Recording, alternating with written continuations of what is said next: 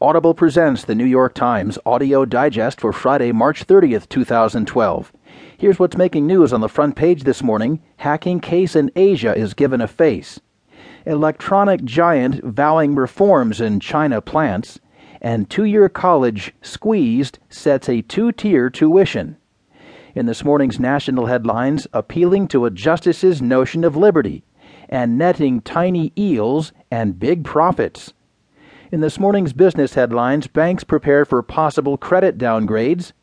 Medicine for obesity needs more study, a panel says. And top hedge fund managers fared well in a difficult 2011. There will, of course, be more business stories, more national and international news, too. A roundup from the sports page and the opinions of New York Times columnist David Brooks. Now, from the editors of the New York Times, here are the stories on today's front page. The top stories written from San Francisco by Nicole Perlroth, titled, Hacking Case in Asia is Given a Face. A breach of computers belonging to companies in Japan and India and to Tibetan activists has been linked to a former graduate student at a Chinese university, putting a face on the persistent espionage by Chinese hackers against foreign companies and groups. The attacks were connected to an online alias, according to a report to be released Friday by Trend Micro, a computer security firm with headquarters in Tokyo.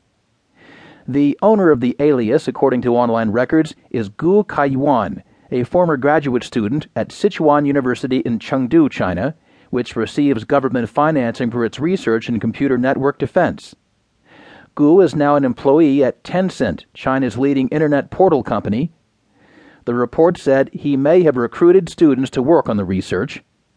The research did not link the attacks directly to government-employed hackers, but security experts and other researchers say the techniques and the victims point to a state-sponsored campaign.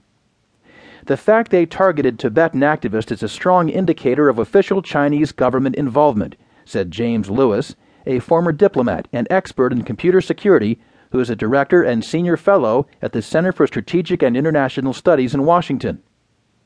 A private Chinese hacker may go after economic data, but not a political organization. Neither the Chinese embassy in Washington nor the Chinese consulate in New York answered requests for comment. The Trend Micro report describes systematic attacks on at least 233 personal computers. The victims include Indian military research organizations and shipping companies, aerospace, energy, and engineering companies in Japan, and at least 30 computer systems of Tibetan advocacy groups, according to both the report and interviews with experts connected to the research. The espionage has been going on for at least 10 months and is continuing, the report says. The researchers detailed how they traced the attacks to an email address used to register one of their servers that directed the attacks. They mapped that address to a QQ number, China's equivalent of an instant messaging screen name, and from there to an online alias. The alias, Shuker, the researchers said during an interview, it could be shorthand for Sichuan University hacker, wrote articles about hacking, posted to online hacking forums, and in one case, recruited students to a research program at Sichuan University's Institute of Information Security in 2005, the report said.